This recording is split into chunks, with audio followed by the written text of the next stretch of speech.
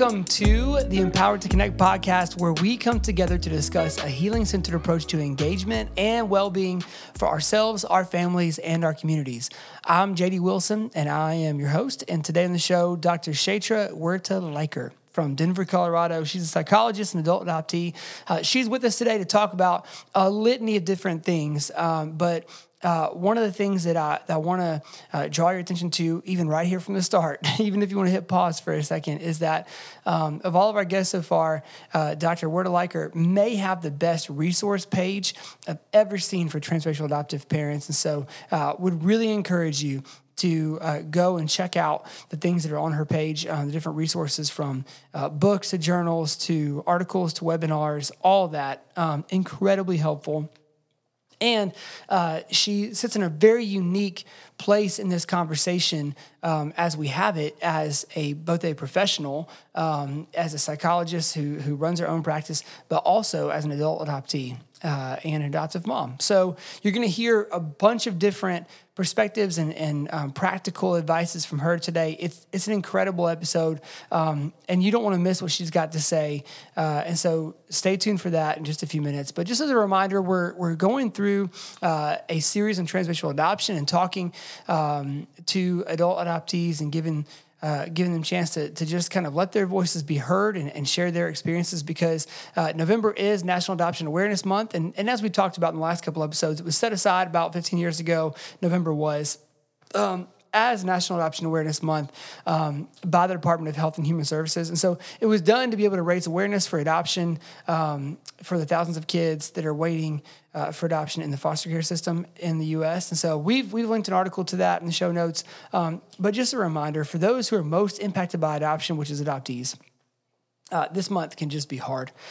It can bring up a whole range of emotions. And so this is something that is right in line with our mission at Empowered to Connect. We want to listen to the hearts and stories of adoptees who are part of transracial families and give them the credit. We want to elevate their voices and give them the dignity and the credit, the honor of hearing their stories and taking them as opposed to filtering them through our own experience and having a bunch of questions. And so what you're going to hear today is stuff from Dr. Huerta-Leiker that's both personal and professional in nature, but what's not up for debate is her own experience and what she has found in her journey as an adoptee and as a psychologist. And so I just hope that you're able to kind of untangle from any personal opinions or disagreements you may have with what she or Rhonda last week or Rami the week before, what any of our guests have to say, to be able just to come to this conversation and learn. And so hopefully this conversation is as helpful for you and as interesting for you and fun for you as it was for us to have. And so with that being said, please welcome with me now Dr. Chaitra Huerta-Leiker. All right, well, we're here with Dr. Chaitra Huerta-Leiker, and she is a practicing psychologist in Denver, Colorado, and also an adult adoptee. And so without me reading off the 10-page list of your accomplishments and your work so far, what I would love to do is just jump right in. Thanks for being here, and we just want to jump right into kind of, if you wouldn't mind, sharing, obviously, a little bit of your story, but also kind of how that played into your professional life today and kind of how you got into this place where you are a massive voice in this conversation of transracial adoption. Yeah, thank you. Yeah, I'm so appreciative of the opportunity to share. So I am a psychologist with a private practice in Denver where I specialize in adoption, trauma, and racial identity work. But to start at the beginning, I'm an adoptee from India. I was actually adopted as an infant back in the days when parents didn't even travel to the country. I was escorted here in a basket with 3 other babies. Oh, wow. So that's how I arrived to the United States. And I kind of joke with my husband, like, that's why I like my space when I sleep now, because I was so squished on that long flight. But I came here. I grew up in Minnesota for the most part, and had 2 white adoptive parents who I loved dearly. And later on had a brother who was adopted from India, not biological to me. But we talked about adoption enough when I was a kid that I always knew I was adopted, and of course I was going to figure it out eventually. Sure. Being that we were different races. But at the same time, we didn't talk in depth about the racial aspects of it. And so it was something that I didn't know a lot about. And it really wasn't until I was in graduate school, that I had my first multicultural class. And that was the first place I really learned about the term white privilege and Wow. learned about things related to systemic oppression. And I'll never forget, the reading through Peggy McIntosh's list of the 50 daily effects of white privilege and unpacking the invisible knapsack. There's one privilege in there listed about bandages Huh. and the color, flesh colored bandages and band-aids. And Yeah. that just hit me like a ton of bricks to realize like that's exactly it. Those are the messages I've received throughout my life about being different or not being normal or not being beautiful because of having brown skin. Like those little things add up. Wow. And so ever since that class, now it's been 15 years or so, but ever Yeah. since that time, I've become much more interested in understanding the racial identity aspect. And then becoming an adoptive parent. And, my son is from Ethiopia. Okay. So definitely having to learn more about race through that piece and being the parent to a Black son in our country is a scary thing. Scary, yeah. Brings Yeah. up a lot of really powerful feelings. So with all those pieces, I throughout my career, 20 years now, it's kind of crazy to think I've been in the mental health field and in the adoption community. But through that time, I always did a lot of work related to trauma and attachment, and I didn't really connect that with the adoption piece until we were starting the process to adopt our son. And we were going through this mandatory training, and they kept asking me questions because I was the adoptee in the room. Yeah. And I realized, there's a huge need. Like all these things I'm sharing, there's the professional lens, but Yeah. people aren't hearing from the adoptee side of things enough. So I started to focus on that. And that's, for the last 8 or 9 years, that's what I've been specializing in. And it does feel like there's been a shift in the last 10 years or so into, resources and professionals. And obviously, if you don't follow Dr. Wardeliker's Facebook page, and we'll link it in the show notes here, you really should. All through the month of November, she's been highlighting adoptee, what's the phrase he used? Adoptee therapist. Thank you. I knew it was professionals, but it's massive. And so obviously I know there's a large portion of our population who watches This Is Us. And we had Rhonda Rhoda on last week talking about having to hold that space, hold the emotional space for your family growing up. And then you heard Randall in the first episode, I guess, almost verbatim sharing what Rhonda shared with us, but to Kate on the show, and then calling his white therapist on the way home to request a Black therapist. And so if you're hearing this out of context and you're like, well, that's weird, you go watch the show, it'll make more sense.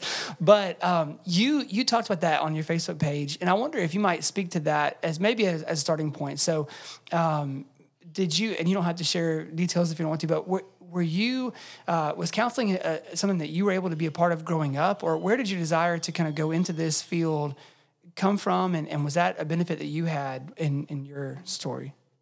Yeah. So, I think more so in spite of the way I grew up, because we really didn't talk a lot about feelings. And, my parents, they tried their best. They absolutely did. And they did what they could with the resources they had. But neither of them grew up in families that were great communicators or talked a lot about emotion. Yeah.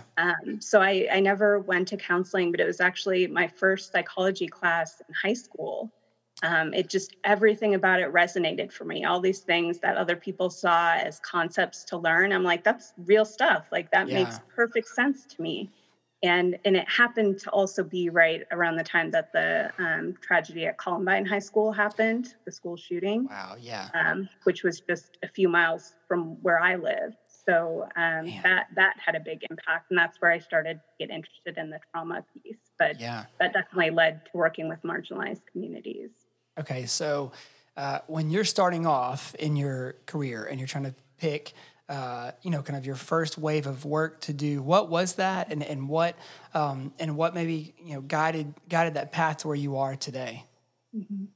Oh, a lot of things. I mean, I've worked in a lot of mental health settings. So I've been in inpatient hospitalization units and residential treatment centers and schools and community mental health centers. So I've seen all of these different spaces where it's really obvious once you're there, seeing these marginalized communities and seeing people who have been disenfranchised in various ways, and you really start to understand the intersectional piece of that you have people who are adopted, but also are part of the LGBTQ community, or part of, being a person of color, or, coming from a place of having lack of access to healthcare or mental health. And it just, you start to see all of the ways that these people are disadvantaged. And then you realize, oh, there's a flip side of that coin. There are people who have advantages and privileges. Yeah. And so being in all of those settings, I think, is what really helped inform me as I started to do this work, understanding especially where a lot of our kids are coming from as far as their first families and the experiences they have that led to adoption. Well, let's start there, because this summer what we watched was not new in our history, but it was kind of another chapter in the wave of seeing violence, state-sponsored violence against people of color in our country. And so in kind of each of the situations that got major national attention this summer, there's a dynamic of people of color and people of privilege, and people of privilege in the positions of power, and people of color at kind of the disadvantage in that situation. When you as an adoptee and as someone who was of a person of color growing up in a white family, when you were kind of seeing these things growing up, what were those emotions like? And for those who are parents and parenting kids of color during this time, where do we start in not doing what is easy and feels comfortable, like sweeping it under the rug and hoping they don't pay attention, but helping them to healthily walk through what they're seeing and hearing around them? Mhm. Yeah, for me, I mean, so much of what's happening this summer, what's happened over the last few years, and really what's happened over the last 400 years Yeah. in this country. I mean, Yeah. it all blends together. But yeah, it's sort of like you have blinders on for a while. And as an adoptee of color raised in predominantly white spaces, I definitely had those blinders too. I lived under that umbrella of white privilege where I didn't Yeah. feel like I had to think a lot about those things. And so, I think my first real experience of recognizing I didn't have those privileges was when I was in my first week of college. In the dorms, I get a knock at the door, and two Asian students are standing there welcoming me to the Asian and Pacific Island American Club. And I was thinking in my head, like, I'm not Asian. Oh, I am. Like, Wow. it was shot. So it was like, right away realizing this is how the world is going to see me. They're going to see skin Yeah. color first, and they're going to acknowledge race first. And so when I think about all the current events and everything that's happening this summer with George Floyd and Ahmaud Arbery and Breonna Taylor, and the millions of other Black lives that we really need to give more awareness to and more compassion toward, that if we're not considering our kids as people of color, then we're not really helping them. We're not giving them all they need to survive in this world and to thrive. And it really is putting them at a disadvantage.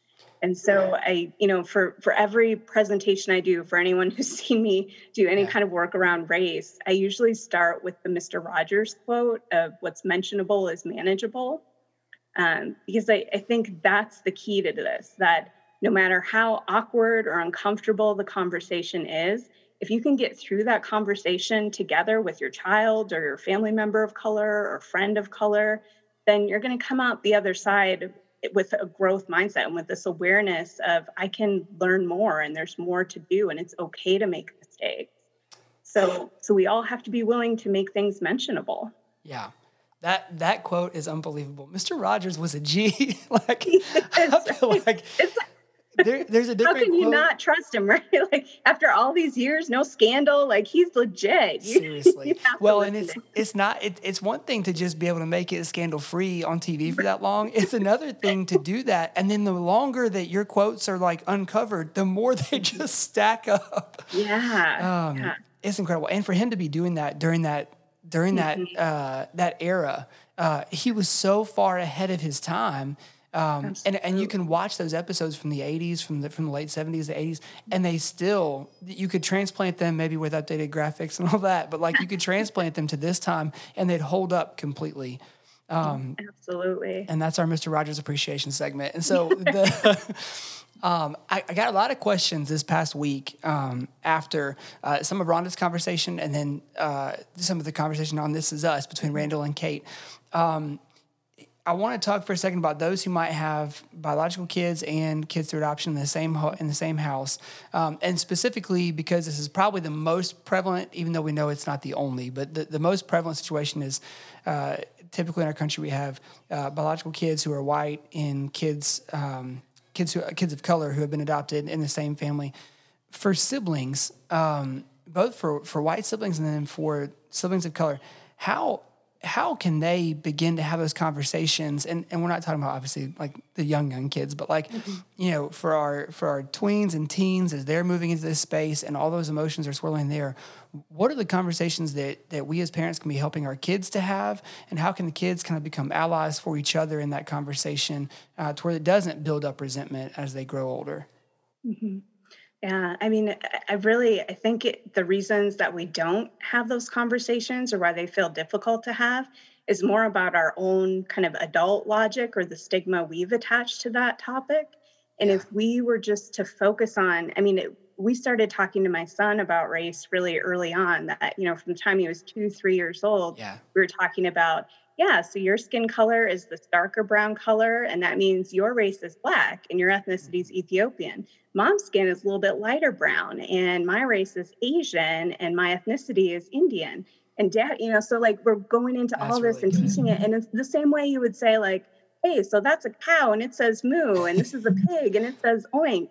And my son, he's 8 years old and he's the most woke 8 year old out there, right? Like he knows more now than I knew at 25. Yeah. So it's really about like you just start having those conversations in really matter of fact ways. And I think that's true regardless of if you have, kids who are white biological kids or kids who are adoptees of color. And even for families who have no adoptees of color in them and are just white families, like these are conversations we should all be having and just starting to first get comfortable with the language around race, like being able to understand, what does intent versus impact mean? Or what is a microaggression? That, we don't have to start with the really big concepts. We build on them, just like anything else we teach our kids. Yeah, that is so helpful. As kids are kind of learning and they're watching in what is a supercharged time emotionally, we have, I think, unlike any time that, at least that I can think of in history, there's these giant three swirling, stress balls that are in the world right now. Of there's the pandemic, there's race crisis, there's the political climate we have right now, and really, if you are an American and you have any kind of access to the outside world, right now you're having to deal with all three in some form or fashion. And for our kids who are maybe the teenage kids who are dealing with the influence of social media and trying to kind of figure out on their own what do they feel and how do they think about this. Any advice for that from like a developmental standpoint and looking at, because I would imagine you've seen a pretty good bit of research on social media and the impacts of it, and while it becomes a tired conversation sometimes and everything gets blamed on it, as teens are kind of learning how to self-limit and navigate that, any advice for those kids as they're heading through that in this time? Yeah. It all comes back to the relationships at home. I think that, if they feel like they can have open dialogue about race and racism and current events with their parents, then it's going to be much easier for them to navigate what they're seeing in the social media world or out in public, like the messages they're hearing. that it's very much about like we want to develop critical thinking skills in our kids. That's really the goal, that they can see a piece of information. And instead of parents saying, we're going to limit all social media, we're going to cut them off from that stuff because it's unhealthy, like that's really not doing them any favors. That's not the real world. And so we want them to see that information and then be able to ask themselves questions about it. Like, well, what is the source? Like, where am I hearing this from? And whose perspective is missing from this piece? Or, what might be the privileges or advantages I'm seeing in this kind of perspective? And how does this fit with the people of color in my life that I know, or the people of this marginalized community?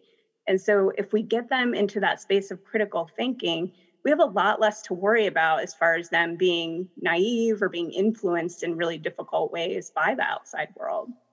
Yeah, which is a lot harder task. I mean, the way you made it sound, like I feel like it should be a snap for all of us, right? But no, I think that is incredibly helpful for parents. One of the things on your website, which we'll link it in the show notes. You should go there and spend all of your money. I told the doctor before we got started, I was just going to go spend all our money on that on the resource page, because there are some things on there that are unbelievable. So definitely make time to go check that out. One of the things that you have coming in December is the Adoptive Parent Journal. And did I get the name right? Yeah, Self-Reflection Journal. Yeah. Will you talk about that for a few minutes and let us know what that is and kind of what was your inspiration behind developing that? Sure. Yeah. So it came actually out of the Adoptee Self-Reflection Journal first. That came out last summer. And that was because I think, I realized that mental health care is not always something that everyone has access to. But I think that everyone should have the opportunity to reflect on what they're feeling and what they need and where their beliefs come from. So this was a way to allow people to do that without having to make the commitment or investment in counseling. So I did that for adoptees. And then what I've done with the Adoptive Parent Journal I was really excited about is that the same chapter headings that are in the Adoptee Journal are in the Adoptive Parent Journal. Oh, that's so great. So a lot of the same topics, a lot of the same material. And I think it would be great for, teen adoptees to be able to go through this on their own while their parents are going through their own journal. I think that can bring up a lot of really great dialogue and open up communication. But I mean, the goal of this for parents is that I really just want them to consider their adoption journey and their relationship with their child and the ways that they may be supporting and helping or even doing a disservice to their kiddos, so that it is sort of this look into the future, like, oh, this adult adopted person is asking me these questions. There must be a reason for it. So I think, and I've had a couple of other adoptee/adoptive parents read through the journal and give me some feedback, and some adoptive friends. And they're all kind of like, wow, this is great. This is everything. Like, this is what needs to be asked. So I think it's going to be a great starting point for people. And my hope is the next journal is actually going to be just focused on transracial adoption for adoptees and adoptive parents. So, but this is, just kind of baby steps, right? Yeah. One piece of self-reflection at a time. Yeah. Yeah, that is awesome. And thinking through, now you mentioned earlier you being in a really interesting place as an adoptive parent and an adoptee. Have there been, I mean, if you're hearing these noises in our house right now, the dog is groaning at our door as YouTube blares over the sound of that. So I'm not sure if you can hear that in the recording or not, but if you can, we're fine. Everything's fine here. But your experience as an adoptive parent, can you just share with us what maybe some of your emotions were, what that was like as an adoptee going through that process, and were there parts of that process, and I know you mentioned a little bit earlier, were there parts of that process that sort of unlocked different perspectives or processing from your own experience as an adoptee as you went through it? Yeah, I mean, I think there have been a lot of moments throughout. I mean, for me, I always knew I wanted to adopt. I couldn't imagine having a family and building a family any other way. That's my comfort zone. That's what I know. That's how I know to relate to people. So for me, it wasn't even really a thought. It was just what I always knew I wanted to do. And then going through this process and being with my son, it's really opened up, because I'm a natural communicator. I mean, I love to like dig deep and talk about things right away. Like, I'm not like, hey, what's your sports team? How's the weather? I'm like, tell me your deepest, darkest stuff. Like, what's happening for you? So this is my field. Like, that's what I do. But for me, it really helps in that I can, for instance, when my son says something as an adoptee, I'm responding from my adoptee part instead of the adoptive parent part. So even, Yeah. I think back to like Mother's Day, and, a few days before that, he made a comment to me about, he's like, Mom, can I tell you something? And I could tell it was going to be something serious. And he goes, Yeah. I think I might love my Ethiopian parents a little bit more than you and Dad. And for me, my immediate reaction as an adoptee was like, yes, he feels open enough that he can say that and be honest and Man. know that we're not going to have any sort of negative reaction. And I just said, well, of course you do, buddy. They gave you life. Of course you're always going to love them more. And Dad and I love them too. And let's talk more about them. And he was just so excited to. And he still brings up that conversation a lot and still sometimes mentions, like, I think I like them more. I think I love them more. And I'm like, that's great. Yeah. I feel like I've done my job, but I know a lot of adoptive parents, when I first start to share that story, when I share what my son's initial comment was, they cringe and they're like, oh no, like, whoa, did that hurt? Were you okay? And I'm like, I was great. To me, that's the most beautiful thing an adoptee can do for their parents, is show that I can talk to you about any of this stuff and not worry that it's going to hurt you or disappoint you or make you mad. Like, that's the kind of relationship we need to develop. Yeah. That felt safety is massive.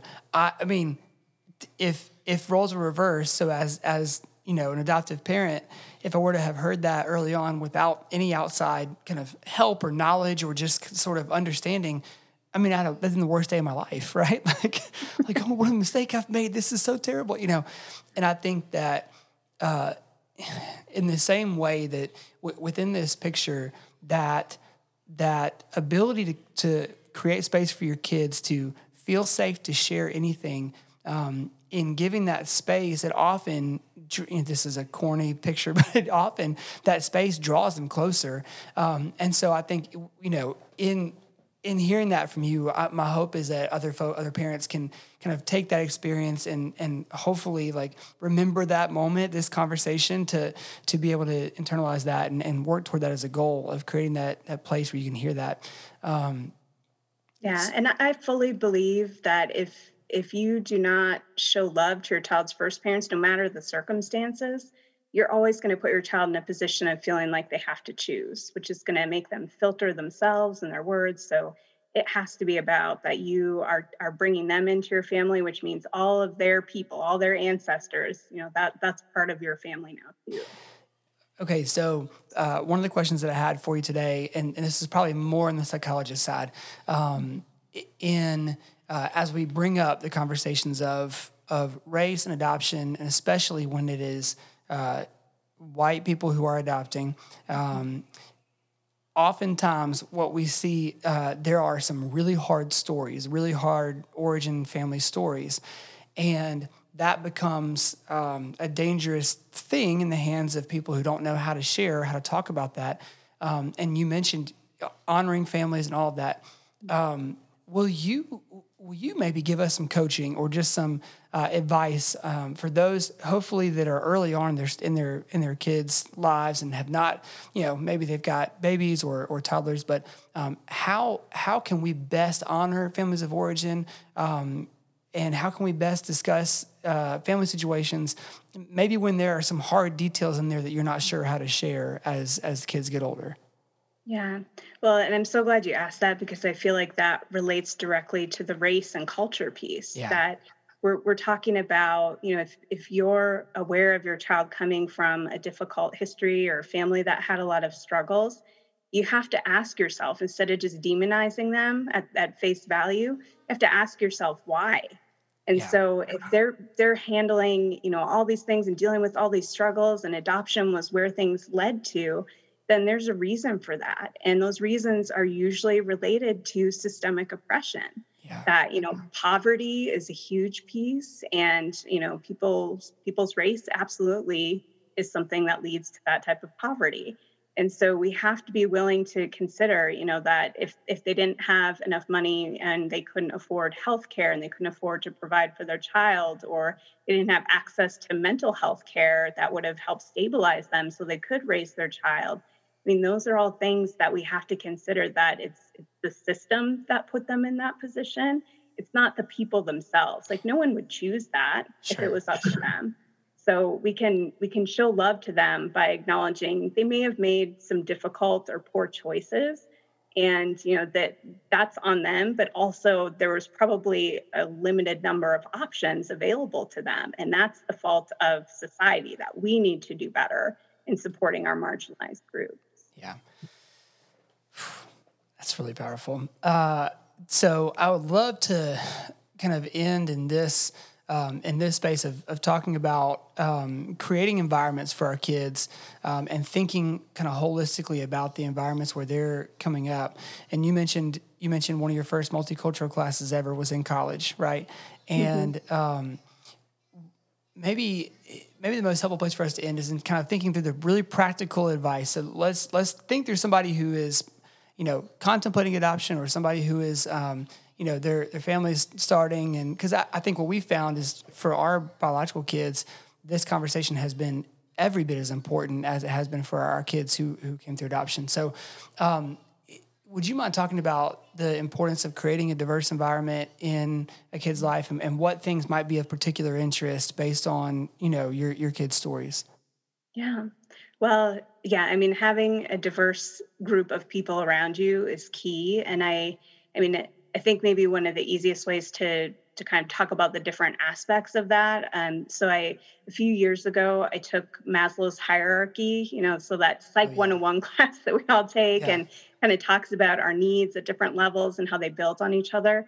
So I adapted that for transracial and transcultural adoptees to understand the racial identity needs. And so you've got that bottom layer of physiological needs. And so we need to create spaces where our kids are free from racial violence and they're not having basic resources denied to them so they can survive. And then beyond that, we've got the safety and security level where they need to see themselves represented around them, because if they never see anyone who looks like them, it's really hard to feel safe or feel like you even exist. It's just sort of this invisible and really disorienting feeling. Yeah. And then we move beyond that, and we've got this layer of love and belonging, that you not only need to see those racial mirrors around you, but you need to have people in your life that you actually have real relationships with. So, a mentor, a neighbor, a friend, so that you get to know people for who they are and not just stereotype. So yeah, we're at that self-esteem place where kids need to see that there are people who look like them that depend on them too. And then we get to that very top of the pyramid with self-actualization. Our kids of color need to feel like they are contributing to their communities of color, that they have something to offer and that they have something powerful and meaningful that they can offer to this community as a whole, so that they really matter and feel that sense of belonging. And what I always tell white adoptive parents is that, first of all, the easiest way to do this is to live in a truly diverse community. That it's much tougher. Like, I appreciate the effort that parents make sometimes. Like, we drive an hour to soccer because that's a team that's more diverse, or we Yeah. drive, 45 minutes to school every day because it's a more diverse school. But that's putting a lot of pressure on everybody, and that's still sending the message that, you're different, you need this, but we're okay here. And it's really incongruent. Ooh, Kids yeah. pick up on that. Yeah. So they need to live in truly diverse spaces, because and also, I mean, I hear from parents all the time too, like, oh, we're so lucky we moved into this neighborhood, and even though it's mostly white community, like right down the street there's this other transracially adopted family, and our kids are the same age, and they're, from the same country, like it's going to be great. And the kids hate each other, right? Like, it's just, like, on paper it looks good, but if there's only one person you're supposed to get along with who's supposed to be your Yeah. racial and cultural mirror, that inevitably is not going to work out. And so when you live in a diverse place, those relationships develop organically. And for white adoptive parents, like, you can create that space. So even though you are not able to directly provide that racial and cultural mirroring, if you're in a space where you can support those relationships and nurture them and give access to them, your child's going to be able to follow those upper layers of the pyramid on their own. They just need you to get them to a space where they can get started and where you're willing to put in the work to show them that it matters to you, and that you have those relationships too. It's not just them having friends of color, but parents too, that this is their community now too. Yeah, man. Well, as we kind of get ready to wrap up, one last question. So, the adoptee experience for you, as you think through maybe there were a few milestones for you growing up where you can see, like, man, my processing of my own story, my processing of where I'm at and who I am, and kind of coming into my own identity wise. Kind of on this side of all of your work that you've done and all of that, what advice do you have for other adoptees who are, again, I got several phone calls this week from folks asking, like, okay, well, where do I start and how do I get going with this? And I had very few answers to give. But what advice would you share to those who are beginning to walk through processing their story and wanting to kind of find next steps, and how they can get started with that? Yeah. Well, I think for adoptees, one of the most crucial things can be to work with somebody who is an adoptee. So like an adoptee therapist or somebody who offers that support from the adoptee perspective, because there is this lived experience bond, right? That we're all part of this club we didn't necessarily ask to be part of. But I hear from so many adoptees, they feel like they're educating their therapist, and it's not a space where they really feel like they can just be themselves and be the one who's taken care of. Yeah. And so that's important. But I also think on social media, there are all these groups developing too, so Indiana Adoptee Network and different meetups here within Colorado, and drop-in groups and things like that in California. So once you start to look on social media for these adoptee groups, there are a lot of spaces where you can start to do even just virtual meetups with other adoptees support. And, that in itself is so powerful, just to not feel alone. Yeah. So I offer, like you said, I have a lot of resources on my website. And so I have I have a list called the Ultimate Adoption Resource List. Yeah. And that includes podcasts and books and documentaries and social media pages, a lot of places where you can start searching for those connections. Awesome. Thank you so much for being with us today. I just really, really grateful, and I think incredibly helpful stuff that you shared. And so thank you so much for your work and just for being willing to share your stuff with us and share your time with us today. Yeah, of course. Thank you. Will you let everybody know kind of where they can find you online and how they can get to all of your stuff outside of your website? We'll have that linked. Sure. Yeah. So, I'm on Facebook. So Beyond Words Psychological Services is, I do a lot of posting there just on current events and different topics related to National Adoption Awareness Month. And so that's a great place to kind of get inside my head a little bit more. Awesome. Well, thank you again so much. And we will talk to you soon. All right. Thanks. All right. Powerful stuff from Dr. Werda Leichert today. Hopefully you were taking notes or kind of making mental notes of what to go back and look deeper into. But we have linked her Facebook page and the resource page from her website in the show notes below. I would just encourage you, spend some time going through and reading the work that she's put together there, as well as, she's got everything from webinars, podcasts, articles, books, the adoptive parent and adoptee journals that we mentioned in the show today. So I would just encourage you to go spend some time there today and just spend all your money there.